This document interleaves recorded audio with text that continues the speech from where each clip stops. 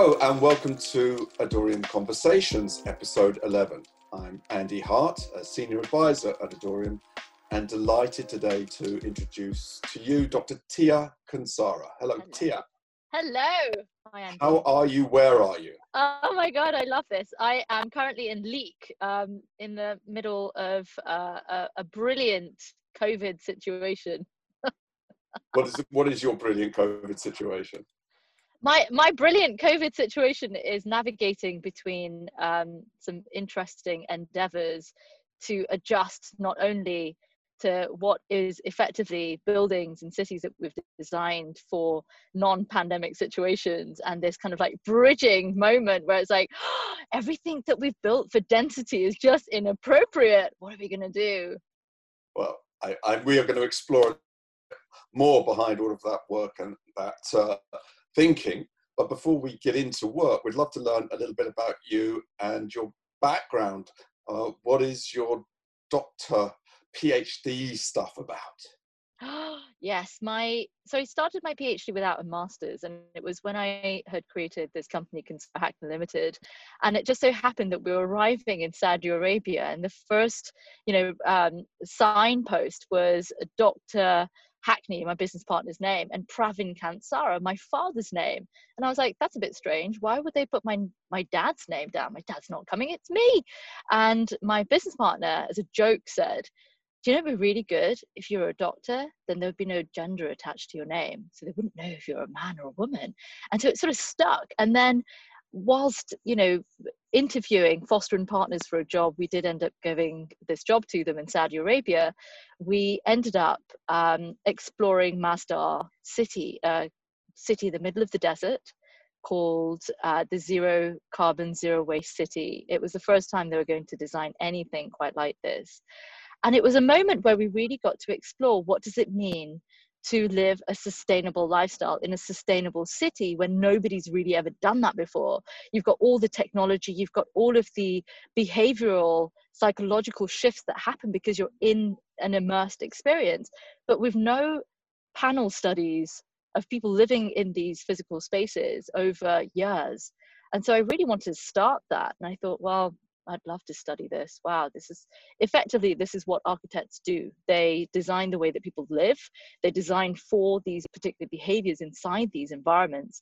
And then what they do is extract that into standards and organizations like the ASHRAE and various others like LEED, Platinum, and BREEAM, and these rating systems, and create these environments that effectively design your behavior. So I wanted to ask the question, what kind of sustainable behavior could we create from the physical environment?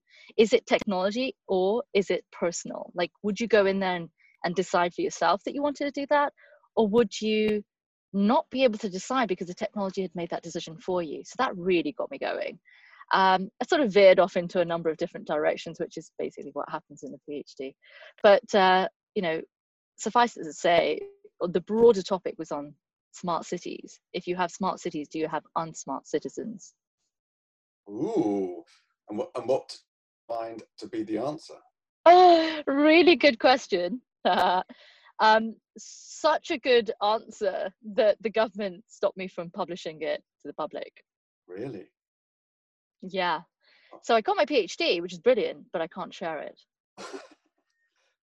And you can't share it as a publication, or can you share a little bit? Can't publish it. I can't publish it. So it was amazing to get my PhD. And it was hilarious because as soon as the PhD had finished, of course, I went to graduation, everything was done. And, all my friends were saying, well, can I read it? And I'm like, no. But we would love to be able to, but we know that what you learned and what you observed has informed your work all the way Massively. through your career, which we'd love to understand about all the way through to replenish Earth and beyond. Yeah, totally. I mean, it just woke me up. It really woke me up. We're making decisions, we're designing things that have a negative impact on the environment. There are incredible amounts of externalities that are developed because of the economic infrastructure that we have. And we've based that on the programming of capitalism. So effectively, we live the capital accumulation philosophy, land ownership, control of certain assets, the exchange of goods and services across the world, design of physical assets. And all of these are part of a system. So effectively, if we want to shift and change anything, we have to go to the core of that system, kind of like a blockchain consensus algorithm. If the algorithm doesn't work for nature, nature will tear it apart. And we've seen that time and time again. If it doesn't work for nature, nature will sort of, bomb it, basically. And this is where a lot of the questions and existential basis really starts to bubble up, because you've got the deeper understanding of who we are, what we're here for, what we're here to do, and that doesn't really match with the environment. And so it begs the question, are we doing something wrong? Do we need to adjust to something? What kind of adjustments do we need to make? And that's where the Replenish Earth piece of it really started to fit in, because we're designing sustainable cities, but they're not really sustainable because they're in the desert environment. Have you accounted for the CO2 footprint of every piece of the city coming into the city? How is it going to run itself? Is it sustainable in terms of the durability of its existence? How are you going to maintain it? Do people really want to even live there? These are larger questions, but then on a personal level, if we are to live in harmony with nature, then does everything else have to shift? So if the philosophy is not about capital accumulation, but the philosophy of living in harmony with nature is at the core, then it's no longer an economy that we're looking at an ecosystem.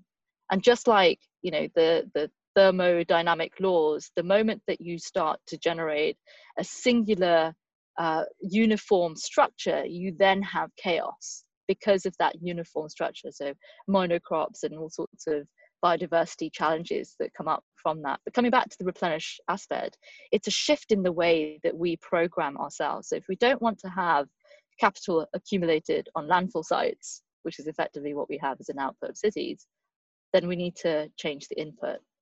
And so the input is more about how do we put sustainability into the forefront as a forethought rather than an afterthought. So it's not, oh, we've done really bad for the environment, who cares? Nobody else is really telling us off about it because we can get away with it. There are no regulations against putting things in the dustbin. You could have chemical produce in the dustbin going out on a landfill site, but no one's there to check it. Who checks your black bags? In the UK, they're not checked. If they are, then, I'll be damned. But they just get collected and then they are accumulated. So there's no responsibility individually for the responsibility that you had for the choices that you made to put what you did in the dustbin. But the consequences are all of ours. So there seems to be at source an issue. And that's where the consumer's choices, if you're talking in terms of economics, the consumer's choices are affecting the rest of the system. So if it is an ecosystem, it cannot have a monocrop. It doesn't work like that. And I think that's where we're really shifting our mentality about business. Because if you really want to scale competition, or if you want to scale in a capitalistic structure, you need competition. But if you want to scale a cooperative, you need community. I think there's a very big difference. Going back to Thatcher's times, when she would often say community is dead. Well, in the times of COVID, if your community doesn't knock on your door to ask if you're okay, I doubt very much that nurses and doctors have the time right now. So who is it that's making up for the social fabric of society to make up for what is otherwise not accounted for? So if you look in terms of, and I can go on about this, Andy, as you know, but if you look at an entire slew of services from the social factors, like daughters looking after their parents instead of putting them into an old people's home, mother care, cooking at home, cleaning at home, all of these other jobs that effectively in let's say a traditional marital situation wouldn't really be accounted for if you were to account for the 5 or 6 jobs that maybe a parent remaining at home would be doing. That's a huge amount of money that they're actually saving. But if you were to account for them in the economic system, it just wouldn't balance out. So it's really interesting, the dynamics that we're seeing right now, especially during the times of COVID, where so many people are at home, are asking these existential questions, which for some time, maybe they just didn't need to answer. And it's interesting you use economic terms to talk about valuing the system. Obviously, we're in the West living in a capitalist system. So that's the language that we understand. And I guess some of the accountability comes through those, let's say, financial processes. But when you talk about the balance sheet issues with that's what used to be called housewives, gender independent, of course, do you think that financial and economic measures are the right way to A, represent what's going on, and B, actually drive change? It's an interesting one, because if I take the example of My Vote, an organization that a friend of mine, Adam Jacobi, has set up, it is effectively an opportunity to educate the citizens about what it means to vote. So if you're at the age of 18 given the opportunity to vote, but you've no idea about voting because your schooling has never included any kind of political science. I mean, in the UK, in a state school or in a private school, I haven't personally come across any kind of education about voting. So the history of voting, what it is that I'm supposed to be voting on, the different kinds of policies. Let's take immigration. If I were to take an immigration policy and decide that this is where I stand and this is my opinion, but it's formed over a number of years, like, you know, for example, in a yeshiva, you know, battling out, debating a variety of different issues, so I know what my stance is, then I would, at the age of 18, know exactly what I was voting on. So immigration policy, am I going to take a nationalistic approach? Am I going to take a humanitarian approach? Whatever my approach is, if I were educated about that, then it would give me the options of deciding exactly where I stood. Now, taking the example of My Vote, this organization, what they do is they break it down into the different kinds of policies, but they're non. So it's not about having a bias according to Labour or Conservative or Liberal Democrats or anything. It's about the policy and what you believe in. So once you've been educated about these different sections, the light goes green. And until you've actually read through the entire thing, you're not going to be able to vote. And that's the system that they've created. That's a very decentralized approach to voting. Of course, it's one example. You can then extract that same level across communal spaces. So take the road, a road where you want to drive. You need a license so that you're not a hazard to anybody else on the road, so that you know how to perceive different levels of hazards. You take a test to make sure that you've learnt those things. You get insurance, MOT, and various other things on the car. The car that you drive, that you're responsible for, is on the road. The road is a communal area. Everyone in society who also has gone through the rigor of that licensing process is on the road sharing those roads with you. Now, if you were to allow anybody in this communal area to take on a car without any of the prior licensing, infrastructure, education, and testing, you're going to have mayhem. And that's effectively what we have today, making decisions in community where you could be a hazard to community because of the lack of educational testing or licensing. I mean, in communal factors, that can be entirely different from, of course, passing a test of a car. But the bridge that we need to make between what it means to be a citizen today and what it has been to be a citizen yesteryear, that's the bridge that we're looking at right now. So yes, it's okay to be thinking about, well, we never had to make these decisions before. How do we make them now? Because do we even have that kind of infrastructure socially? Community is really important, but when do you feel a sense of that community if you've individualized everything as a singular point in society? Well, you're an individual, you stand for yourself, you work for yourself, you cater for yourself. You're a one-person band effectively. But the moment that you start extending, and you take examples of communities like the Middle East or in India, for example, where you have multiple generations living together, recycling that knowledge is really important. That wisdom that is in the lived experience of the ancestry that's still alive is really important. So that's where, how are we meant to even continue the legacy of history when we have no idea what that history is, because there's no living proof of that history? Yes, we can go and read books, but there's thousands, if not millions, of books out there. So where do we begin? We begin with the stories and the narratives that are personal, and then we expand out. In thinking about what you're saying, it's very interesting that all of the traditional religions encourage all of those behaviors that you are talking about. But we've got a world of individuals that are moving away from the, let's say, traditional Christian, Judaic, Islamic world, but seem to be picking up more of the Eastern philosophies. Is this nature fighting back? It's really fascinating. I think what's happened, and I take the example of my father. My father was born in East Africa to Indian parents who had moved there from Porbandar, where Mahatma Gandhi was born in Western India. And he was working under the British. Both my grandfathers were, and then one of my grandfathers came to the UK in 1968, obviously brought all of his family. And it reminds me of this identity that we have, that we're becoming slowly even more aware of, that we have moved from, I took the example of my father because he crossed from India. I mean, his ancestry is Indian, Kenyan, and British, because now we're his descendants and we're born here. But he lives in Birmingham, in a space that I would say probably about 10 kilometers in, radius, where, all of his friends, most of his friends, most of his life, amenities that he requires are all within that geographic location. And every time I travel, I sort of bring something back, even if it's a story or it's a memento or something. And it just reminds me of the contrast that there is. Yes, historically, he has the experience of these locations, but the more turf that is covered, the more complexity is required for the multiple perspectives that are now needed simultaneously. If during the time he was living and working in all three locations, it would be very different from him.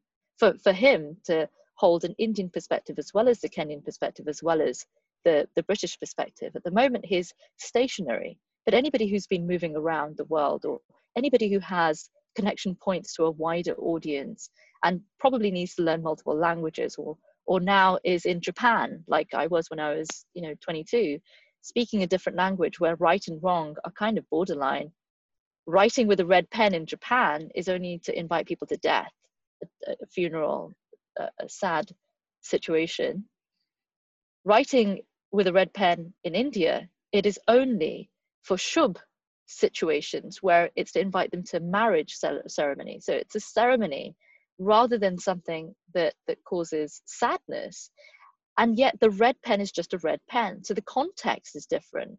And the more context we create, or that we are exposed to, the more we realize that there is the other out there.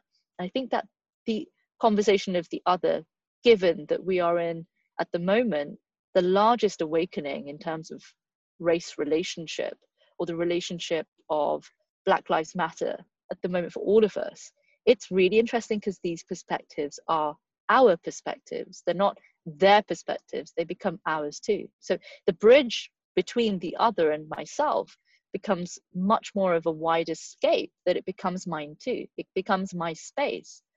And so broadening out the 10 kilometers squared of my father to the globe where I've been gallivanting around has really developed this concept in my head about what does it mean to be really global, when if you're only reinforcing the behaviors that you know and not being exposed and open to the behaviors of others. So Eastern philosophies, or how do they do things in Singapore? How do they do things in animism? That curiosity wouldn't come unless if you were immersed in the environment or in conversation with people from there. So the more exposure we get, this is a TV program that we used to watch when we were kids in the UK, was Little House on the Prairie. And it was this Little House on the Prairie mentality, right? Like, yeah, she's going to marry a guy, like she's going to marry the guy down the road, like down the hill, because that's who she knows. I mean, the time of digital connectedness to somebody on the other side of the planet, yeah, slightly different.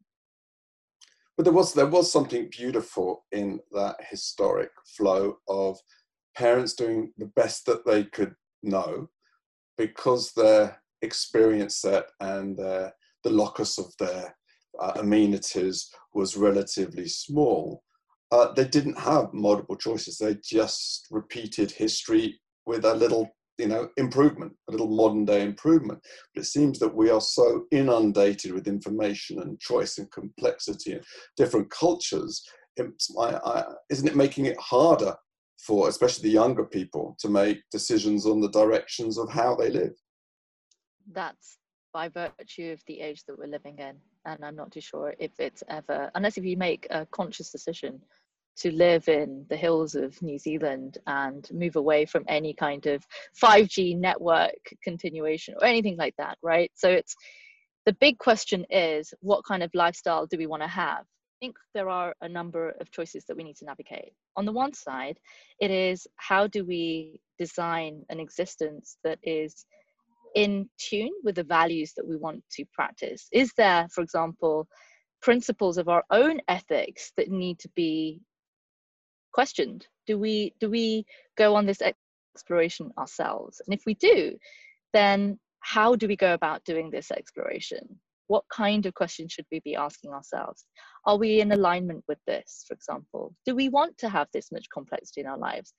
Effectively, you can turn your mobile off, you can turn your laptop off, and you can have absolutely no access to the digital world, but through secondary and tertiary people. So in your own community, in your own life, in your own home, you can decide that you're living entirely different. So those choices could be yours. Switch the television off, and all of a sudden, or just get rid of the television, and otherwise all print media, and you're in a completely different era. So it's not because by default you're in this situation. It's because you by default have the opportunity of making choices of which era you want to be in. And so today we have the era of living in the Amazon, or the Arawaka tribes in the Sierra Nevada in Colombia, which I went to go and visit and stayed with. 4,000 years of their history in one location. You can go and live with the Aboriginals in Uluru and sit and meditate and learn their ways around Uluru. 45,000 years of history. It's really fascinating that the Arawaka tribe have decided no mobile phones, no technology, no electricity. We're good. This is the way that we want to live. And yet, I'm sure if you were to go to Napa Valley, you've got people who are injecting stem cells into them. Yes.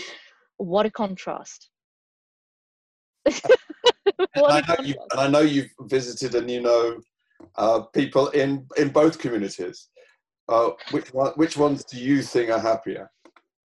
That's a really beautiful question, Andy, because of course that kind of relates back to some of the work that I've done on cross-national happiness, right? Well-being, what a big question.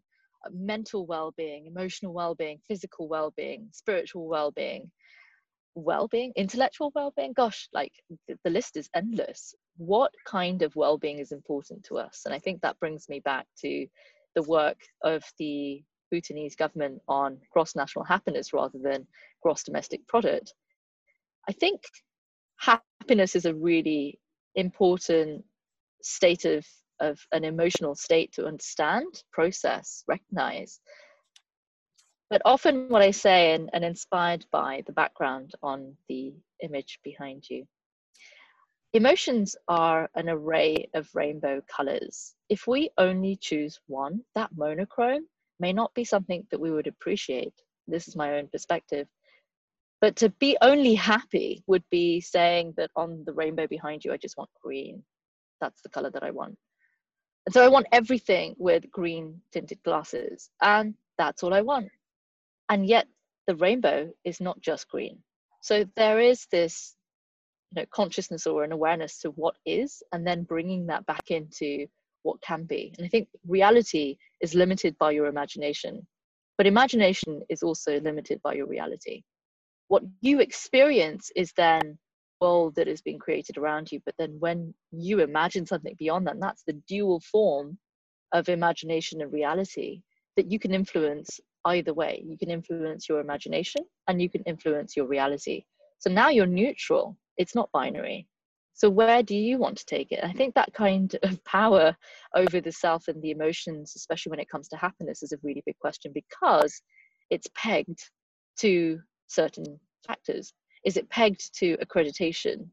Is it pegged to trauma of the past epigenetically shifting your gene expression over time?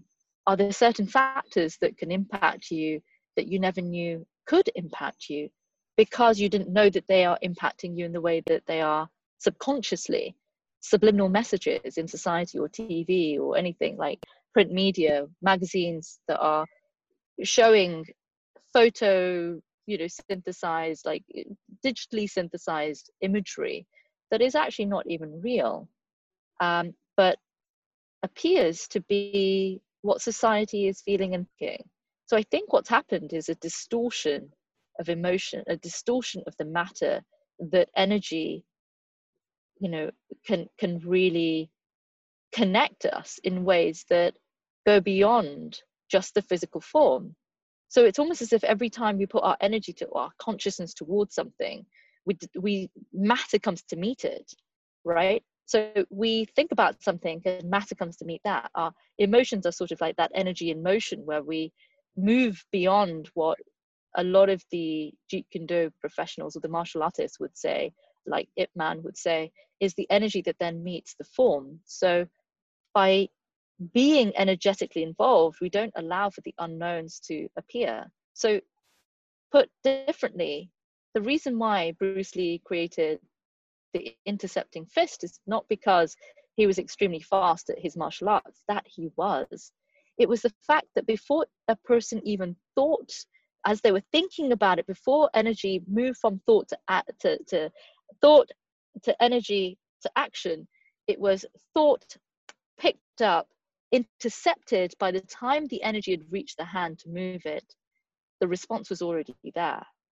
And that is, if you remember, I think it was a Batman movie, there's a moment where in meditation, Christian Bale is asked to close his eyes, he's blindfolded, he's drugged up with something psychotic, and then given the opportunity to meditate in a way where he is fighting with a blindfold on. And effectively, that is the relationship that we have with energy. We don't need to see matter to know that the energetic connection is there.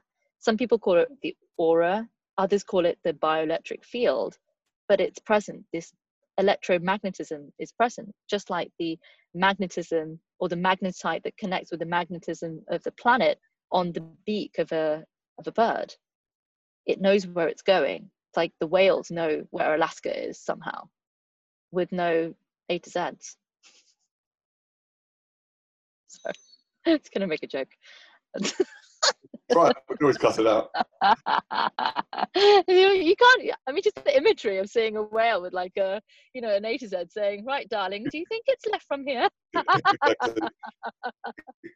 Hey, yeah, the whale going, "Hey, sweet, get me to Alaska, please." So, yes, you know what I mean. Can I have an automatic car, please? I just, I can't be asked to drive there.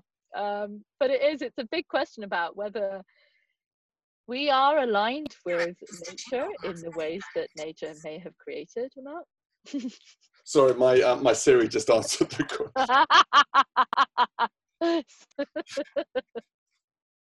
So I want to manage our time, because as you know, whenever we get in conversation, we go in many directions for many hours. But I was always very proud of you being the youngest ever honorary member of the FRIBA, which is the British Institute of Architects.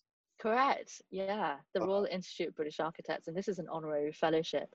And in 140 years, don't quote me, of the history of the RIBA, I'm the youngest to ever receive the honorary fellowship. But also, I believe that being the youngest for what is otherwise a lifetime achievement award got me thinking about, what does architecture mean beyond drawing architectural buildings? So architecture sort of expands beyond what is effectively the design of a building and goes into the design of community. And that's the kind of work that I was recognized for, doing the work in community architecture with my business partner, Rod Hackney. The challenge is, how do you go beyond what is physically architecture and architect the invisible? The spatial dynamics, the interaction points between us and society. Of course, if I design a building, I'm not an architect, I'm an economist. But if we were to design a building, you design the behavior of a person going into a building.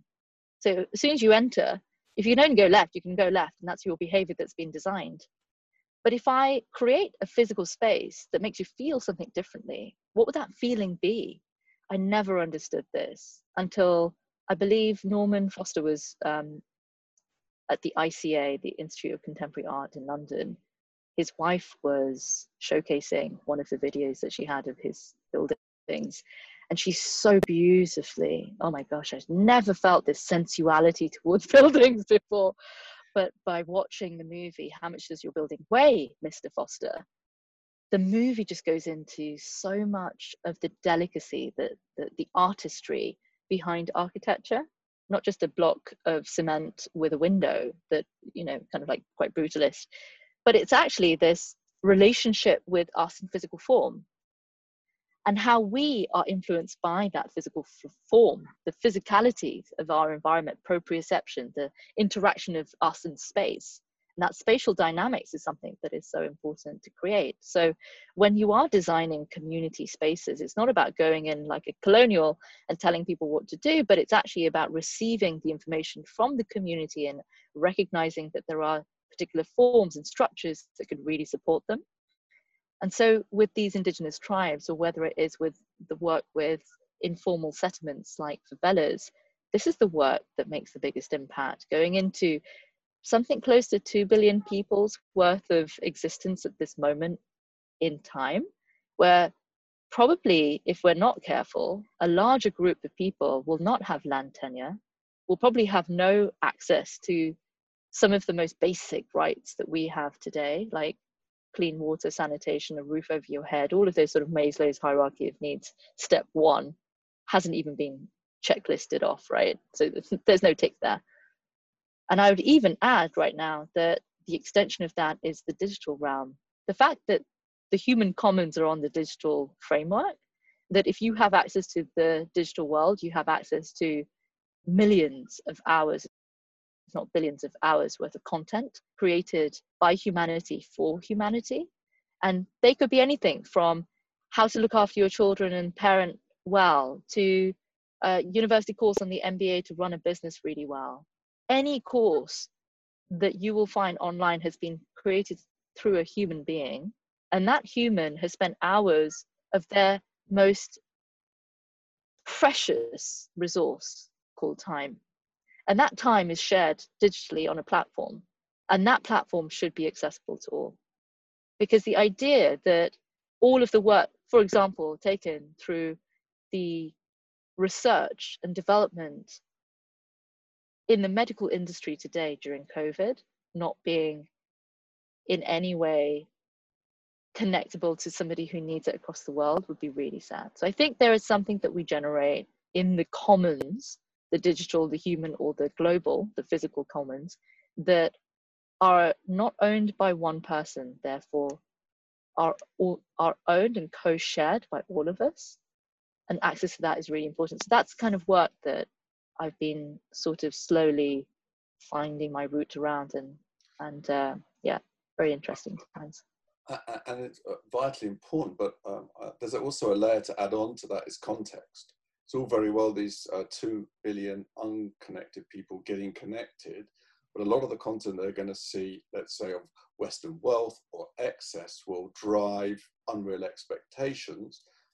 And the context is not set to show the mental health issues, the opioid epidemic that comes from actually not really fulfilling your inner needs by chasing this wealthy dream.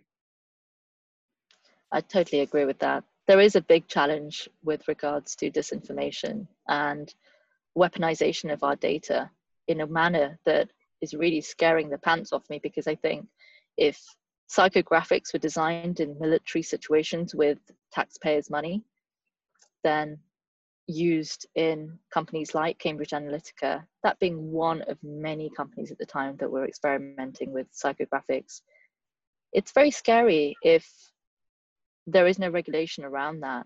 Not to say that we need regulation, but at least community regulation, where it may not be that the government has come up to speed with something like 2008, when Satoshi released the white paper for Bitcoin, created effectively the first blockchain.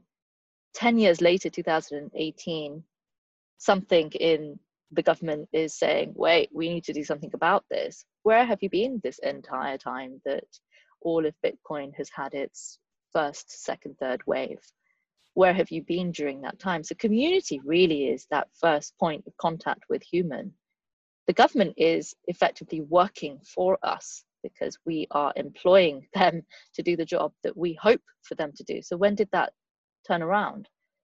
When did that not happen? At what point were we not listened to? If you take the example of the constitution development in Iceland, I think they did a phenomenal job getting the entire country to organize themselves in a crowdocratic manner beyond anything that we've ever achieved in any other country like that, to develop a constitution, an evolution of their old constitution. That's phenomenal.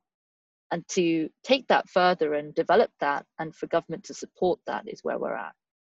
Now, I always love your statement that there doesn't seem to be a campaign for digital disarmament. What do you mean? Well, if any of my information is used, I want to know why it's being used, where it's being used, how it's being used. What's my information? Just like it would be if you were to take a sample of my skin or a sample of my blood, it's mine. You could say that it belongs to the human commons or the global commons. Okay, I don't have an argument for that. But anything that is physically in my property is mine. So if you were to take any of my data, my behavior, my attitudes, my opinions, anything that I've shared on Google, on Gmail for the last 15 years, let's say, that is still mine. Built on the Google, Facebook, and everything else is built on military software, technology, hardware, that somewhere down the line, some taxpayer money has been spent to fund. So it should be in service of the people. And if it's not, and it's used as an excuse against me, that's not fair. So my data and the sovereignty of myself is important to me. The disarmament aspect comes in when you militarize my data to use it against me without my permission. So using that information without my permission is one thing. Using it with my permission is a completely different thing. Using any of my assets with my permission, I accept if I've agreed to negotiate the terms, but without those terms, it's very difficult to create any kind of legalities around the access to that information. So what are the legalities around that, and how can we create and generate a much deeper understanding and appreciation for what people are doing in this field? So yes, the telecommunications companies worldwide supporting governments are really in a position of rolling out information with or without our knowledge. Amazon and various other Apple devices collecting information all the time about you and what you say and how you develop and organize yourself. Did you know that when it comes to the information about being pregnant, Amazon knows before you do? Because they've got access to the information, because they're listening to you, because they're watching what you're purchasing on Amazon, what kind of behaviors have shifted and changed. And that's really interesting because it tells me a lot more about my behavior. Now, if it's just one person, okay, fine, fair enough. What's it got to do with all of this? But when you've got millions of people's worth of data statistically, that helps you to organize mass, bias. Yeah. Because now you've got, a wider framework to work from. If you overlay on top of that AI, Internet of Things, quantum computing on top of all of that data, it's got to a scary world. Exactly. And that is where the biases are really important. So data democracy, kind of like forensics on the data, how is it used? Like digital humanity, because data wouldn't exist unless if we were connected digitally. What is that information that is being used in that way for fraudulent purposes, or to harass us, or to manipulate us? So weaponizing that is a real issue. And if you were to add on the capabilities of higher speed, higher capability of processing power, the ability to bias the algorithms, then that's a really scary moment. Algorithms that are used in machine learning that are effectively coming from a human brain, a human psyche, a human consciousness. If I am racist, I'm going to design something subconsciously to be racist. And that is the infrastructure that has been designed for. I'll give you a really simple example: motion detection.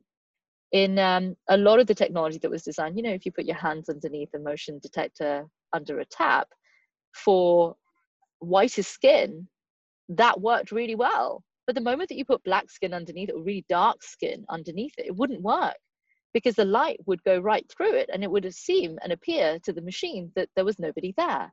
And this is the thing about diversity. The more that we test out our ideas in a diverse environment, the better our technology even becomes. So they had to adjust that in motion detection.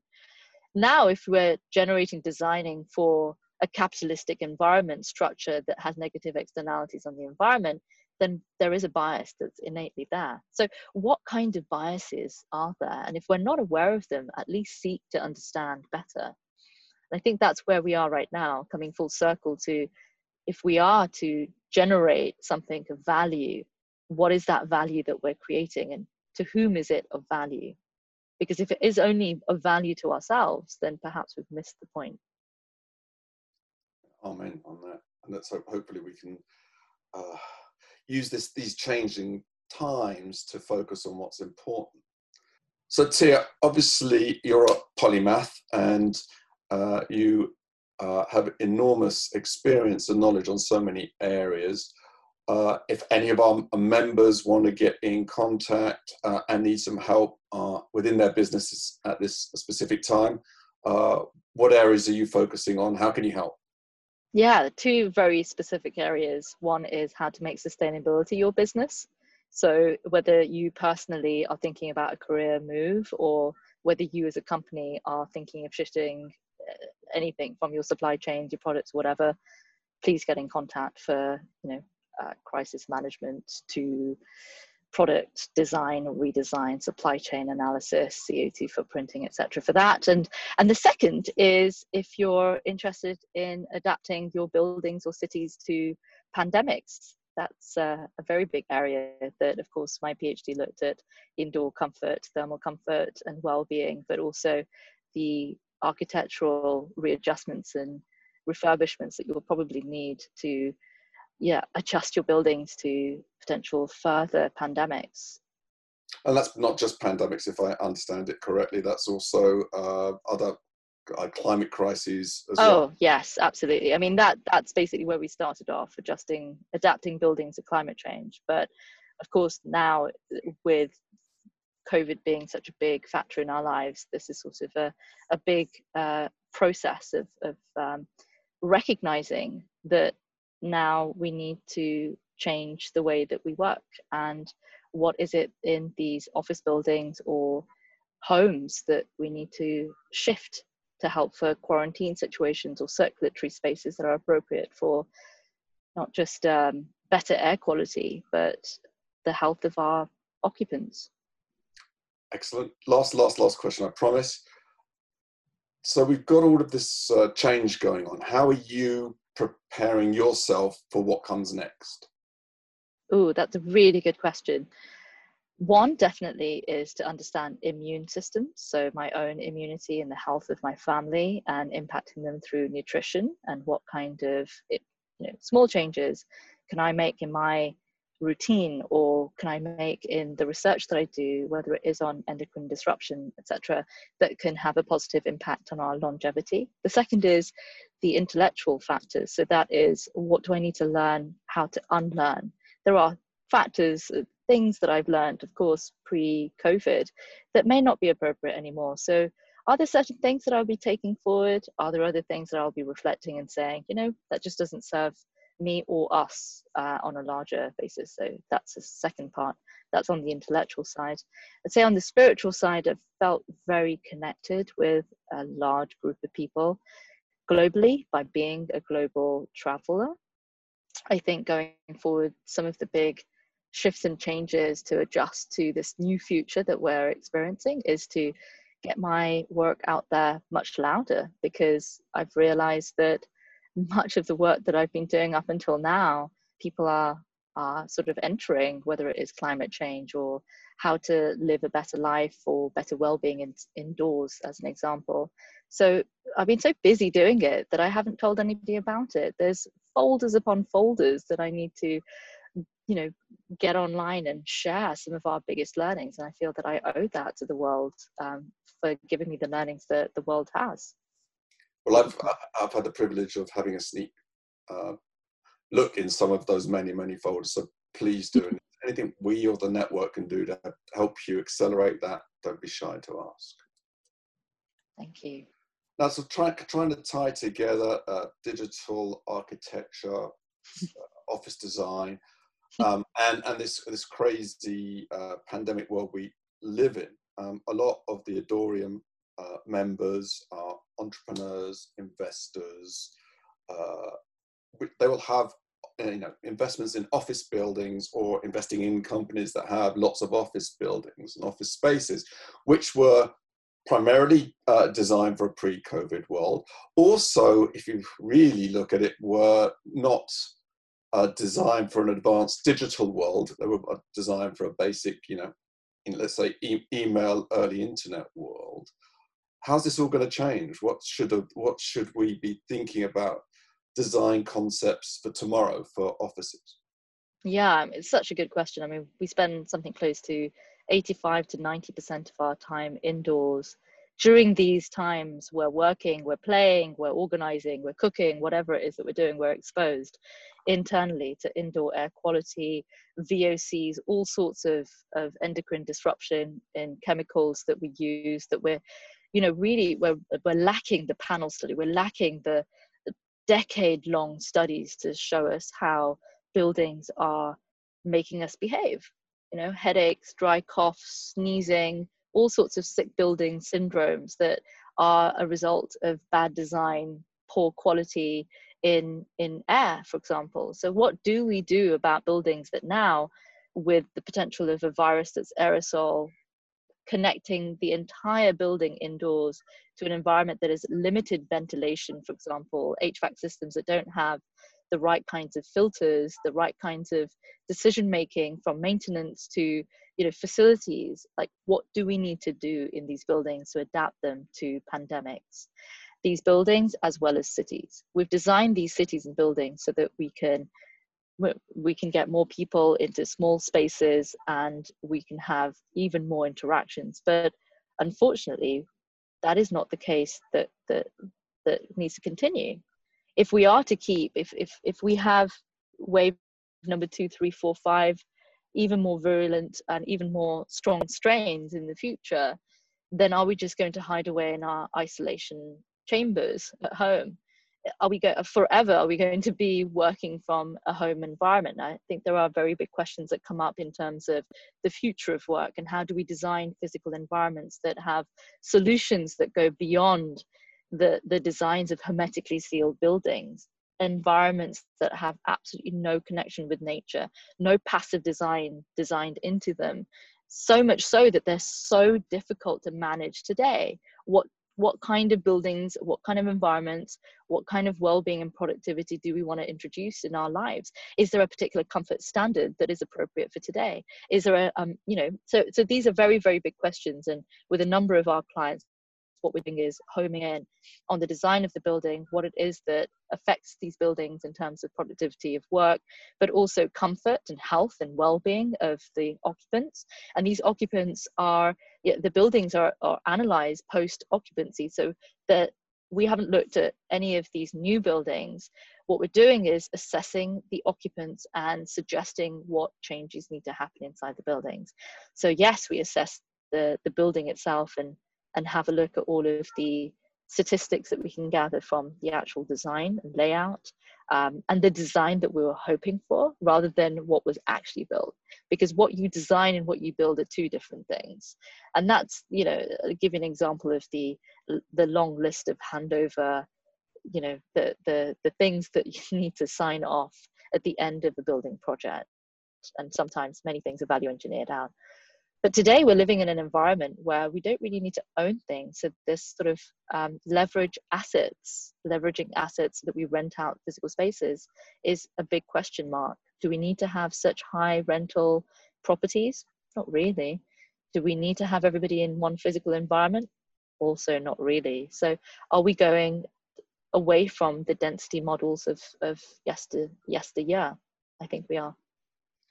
It's interesting with your comments, the cultural comments on how the indigenous tribes that you said were the most happiest of people that you see, are working together in a hive as such.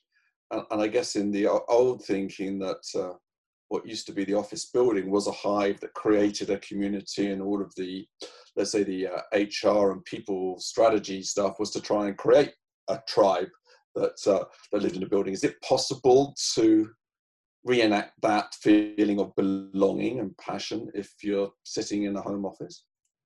That's an interesting question, because I believe we need to have these pocket spaces in order for us to adjust our homes even to potential quarantine situations. So how do we design these public spaces or private spaces so that we can adjust to a pandemic situation? It's about multiple uses for one space. I used to love these Japanese homes that were extremely cute and small, and with a change of some furniture, it turned into a dining room, put that back, take a bed out, now a bedroom. And there's this sort of multi-use and multi-purpose uses of physical spaces. And at this moment, I really do feel for anybody that's living on the 30th floor of a building in an apartment with no balcony and no roof and no access outdoors. It's a really tremendously difficult time, and I can only imagine with the number of elevators, if there was an issue with the lift surface, what would you do to get outside? And I think, in terms of the larger context of what does it mean to have a community, I think community at home, the extension of the social fabric at home, what kind of environment do you want to create? We've never spent this much time at home.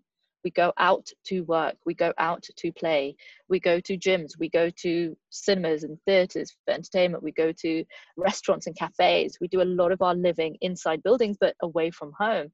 And this is probably the longest period of time, I know it is for me, that I've been in one location, let alone being in one building, let alone being with children and my family members. So it's a really fascinating question right now. What kind of an environment socially do you want to keep? What kind of social influence do you want to have? How can that society around you that you've designed have an influence on you that shifts your behavior? Many families have probably not been in this kind of a nexus ever before, where all the children are doing their schooling from home, where everybody of adult age is doing all of the work from home, and everything from entertaining to working deeply to relaxing is all in a room. It's a really big challenge right now. So, but we've seen that it can be done for many job types and roles. It's possible to work remotely. So does that? And I'm just wondering, does the pandemic spell the end of megacities? Is that the end of urbanization? Are we all going to move to the country? If we're wired, connected through digital communications, I think there is absolutely no need to have density in the ways that we have. We have an amazing urbanist called Doxiadis, who's passed on, Greek, used to look at cities as the heart of civilization. And the moment that the city sprawled beyond what the heart could manage, it got too big and would need another heart. So it feels very much that the heart of the city used to be the center of physical, like an urban environment. That urban environment would, allow for congregations of different sorts, whether it were, the space around the beautiful Tell in Aleppo, where people are sitting outside and having a natter, to the huge and long promenades where people can gather and communicate with each other. Communications largely happen in a variety of forms today. They don't need to be physical. They also don't need to be digital. But what has happened over the course of, I believe, my kind of almost 30-year history of the internet being in our lives is the question of how have we now adjusted to accept the digital layer is definitely part of our lives. Up until now, if you weren't in person in an interview, then there were very big questions of how honorable you were and whether you really meant to be there if you weren't physically there. And now virtually we've been all around the world. And that virtual appreciation of communication, whether it is Skype with your grandmother who never used Skype before today, is now a connection point that wasn't there before. So I think there is an acceptance of the digital layer, which is now going to have huge consequences on mobility. Did you really need to travel 2 hours in Mexico City to go to work and then 2 hours back, 4 hours in total every day? Maybe not. Do we need to have the kinds of communication devices that we've needed up until now? Or do we want to spend more time off Zoom or off digital altogether? Do we need a digital diet? Is that something that's now going to develop because we're spending way too much time online? There are really big, underlying issues that I think we need to tear open and question. So we've come to the stage where I'm going to ask you some questions that come from the Adorium network. So, oh, that's exciting. Let's do some quick fire questions. Oh yeah. So question number one: can you explain your ideas on investing in a circular economy, and what does it exactly mean? Circular economy is where the input and the output are connected through a system and a process that allows for any of the resources that have been input to be reabsorbed into another input. So it's this sort of circularity by value, because there is no waste. The moment that you take the idea of waste out of a system, it becomes very circular, in that whatever the output, let's say, of the food that I made today is the peel that I have used from the potatoes, I can put into the compost. Compost then becomes the soil that I then use to plant more potatoes. So there is a sort of circularity to that, the seasonality, the circularity from the influence and the inspiration of nature. Now, when it comes to the investment cycle, if there is a wastage of that, where it becomes accumulated in the landfill site, then we're going to ask the question, what was the point of investing in something that had a negative output? So the investment cycle is similar to the ecosystem cycle. How can you put money in that processes in a way that doesn't take that money out and put it somewhere that doesn't serve a purpose in the communal sense? Thank you. Welcome. Question two, personal question. What was the moment that led you onto your path, this path you're on, and why is it so important to you? There are a number of them, but the one that came to mind right now was a moment, the first time that I learned how to dive. I was in the Seychelles, surrounded by a shoal of fish. I had this ridiculous amount of equipment, my regulator, breathing apparatus, all my canisters and everything. And I remember this moment where I was floating, and this shoal of fish that just looked at me, and they were so curious.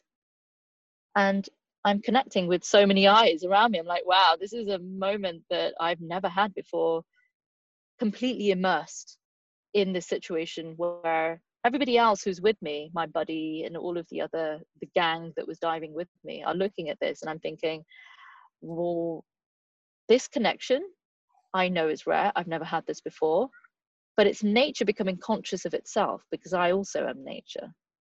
And it was that conscious of itself that got me thinking about what happens when, kind of the words of Carl Sagan, when the cosmos becomes conscious of itself.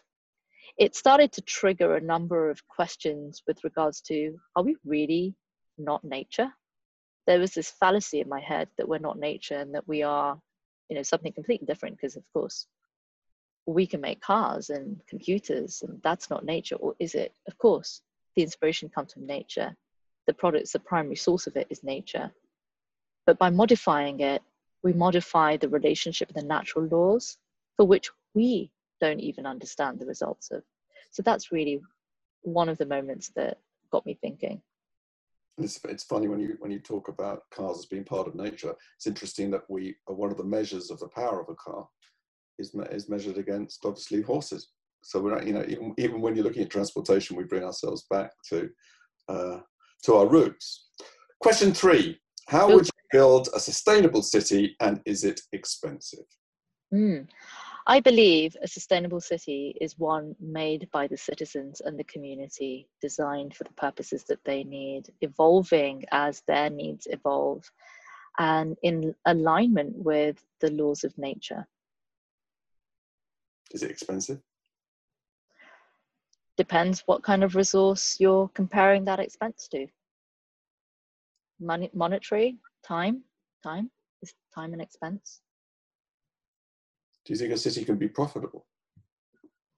Depends if you need profits. Did you have a not-for-profit city? Question 4. Is there an example of how anyone has actually influenced governments to make positive changes on climate change? That's a beautiful question. I think there are so many people that I can pull out right now, but one closer to home, my business partner Rod in the 1970s, and I'm actually quite close to the location in Macclesfield. He was doing his PhD. The opportunity came to go and buy a hut. He happened to buy it on Black Road. This is a street that, you know, the buildings are kind of like 1800 and something, quite old, quite tatty. There was a little hut. He bought it for pretty cheap. He said, look, I'm going to stay here, do my PhD, and that's it. Within a couple of months, he kind of knew that these buildings would have been brought down, but the rest of the community didn't know that. And the local council had sent a letter out to everybody saying, we're going to take these buildings down. You need to move over there where we've got a block of flats. The community came knocking on Rod's door. He was doing a PhD in architecture at the time on Arne Jacobsen's designs. And being an architect, he said, well, you know, can you just leave me to my PhD? He said, no, get on with it. You're educated. You need to help us. They're going to take down our buildings. Our grandparents were born in these buildings. You need to help us do something about this. So he said, I'll tell you what you do in the building, but I'm not going to do it for you. I'll help you to do it for yourself. They said, well, that's a bit crazy because we're not architects. And he said, you don't need to be. And that's kind of apprenticeship, the apprenticeship model, which I think we're lacking a lot in society today, that you have to go for a formal education to do anything as simple as bricklaying. But he showed them how to do it for themselves. By showing them how to do it, the government got really annoyed. Of course, these are buildings that are unfit for human habitation. What the hell do you think you're doing, Mr. Architect? And not charging them a fee. So the body of architecture, the RIBA, took him to court because he didn't charge fees. The council took him to court because he wasn't doing what they wanted. He won that battle with about 300 people of the public that were also living in the community of Black Road. And having won that, got something close to £3,000 back in the day, I'm not too sure how much it would be today, for each household to refurbish and self-build, each of them, you know, intermittently doing each other's jobs. One was really good at electrics, somebody else was very good at bricklaying. And by having done that, created a community of a local enterprise that served its purpose, of course, but then developed all these skills that for multiple generations that may not have been working now had a professional skill that they could go and set up their own businesses. That improved not only the health factor and the well-being factor for all of these people, for which the government was going to take down the buildings. It increased their capacity to earn. It increased their ability to go and generate income for communities other than themselves, because they'd be employing more people. The entrepreneurialism flourished in this community. And yes, Britain had slums. And these slums are the locations that these projects just ballooned in. Did it have an impact on climate change? If you are recycling the building materials, and if you are helping community to improve their health and well-being, yes, you are, I believe. That's beautiful. That's really beautiful. Yeah, really inspiring person. So question 5, what industries face the biggest challenge when it comes to sustainability? Oh, that's a good one. A really good one. I mean, I've never really prioritized who's got the biggest job. I guess travel's going to be a difficult one. Aeroplanes flying across the sky and people planting trees to try and offset their carbon? It's interesting because that doesn't really reduce the footprint, right? It just encourages it because you can trade it out of your life. Now it's somebody else's responsibility to plant another tree, and that's not tit for tat either. The ability of CO2 to be hosted in humus in soil is far, it outnumbers the amount that can be hosted in a tree or even in a whale. Who knew? That's a really difficult question because I think every industry has had an impact, whether it is the educational industry now having to update their standards and educational content, because I remember back in the day, 2011, I think, I was at University of British Columbia where the dean of the university said, from now on, every university course should have credits that are awarded to sustainability courses. So I don't care whether you're doing law, you're also studying sustainability. I don't care whether you're going to be doing medicine, you will also be studying sustainability. So every industry has had its subsequent shift and change. I think a lot of the heavy lifting will be done in the built environment because we live and spend a lot of our times in it. I also think that huge changes will occur in terms of the nature of our agricultural industry. I think that's huge. And I think the largest one that will probably have to do a lot of heavy lifting is the pharmaceutical industry, which will realize that, you know, if you can just take vitamin C, like the previous podcast before me, if you can take vitamin C in higher doses, which is, you know, any of the kind of the vitamins can't really be patented. So you've got an industry that can't make any money because people are now recognizing that nutrition is so much more important, preventative health is so much more important. So what are you going to do? So yeah, it's a fascinating dynamic that we've developed an entire platform and system, but it's falling apart. Like, look at the oil prices going down to minus numbers. We've never in our lives thought that would happen, apart from 1970 something when it happened during the oil crisis. So yeah, I think these waves are going to show behind the scenes who is being impacted the most. But if you're Trump and you're plowing trillions into the economy and artificially floating it, well, that's not a free market anymore. Absolutely. So I think we are running out of time now. I think I've got one last question, so maybe we can end on a very positive note. When we think about the future, what chances are that there's a better future because of this current crisis that we're going through? I'm amazed with the number of people that have gathered to work on coronavirus related issues, whether it is you knocking on your next door neighbor's door and saying, hey, if you need anything, just let me know. Here's my telephone number. Here's a postcard with the information about me.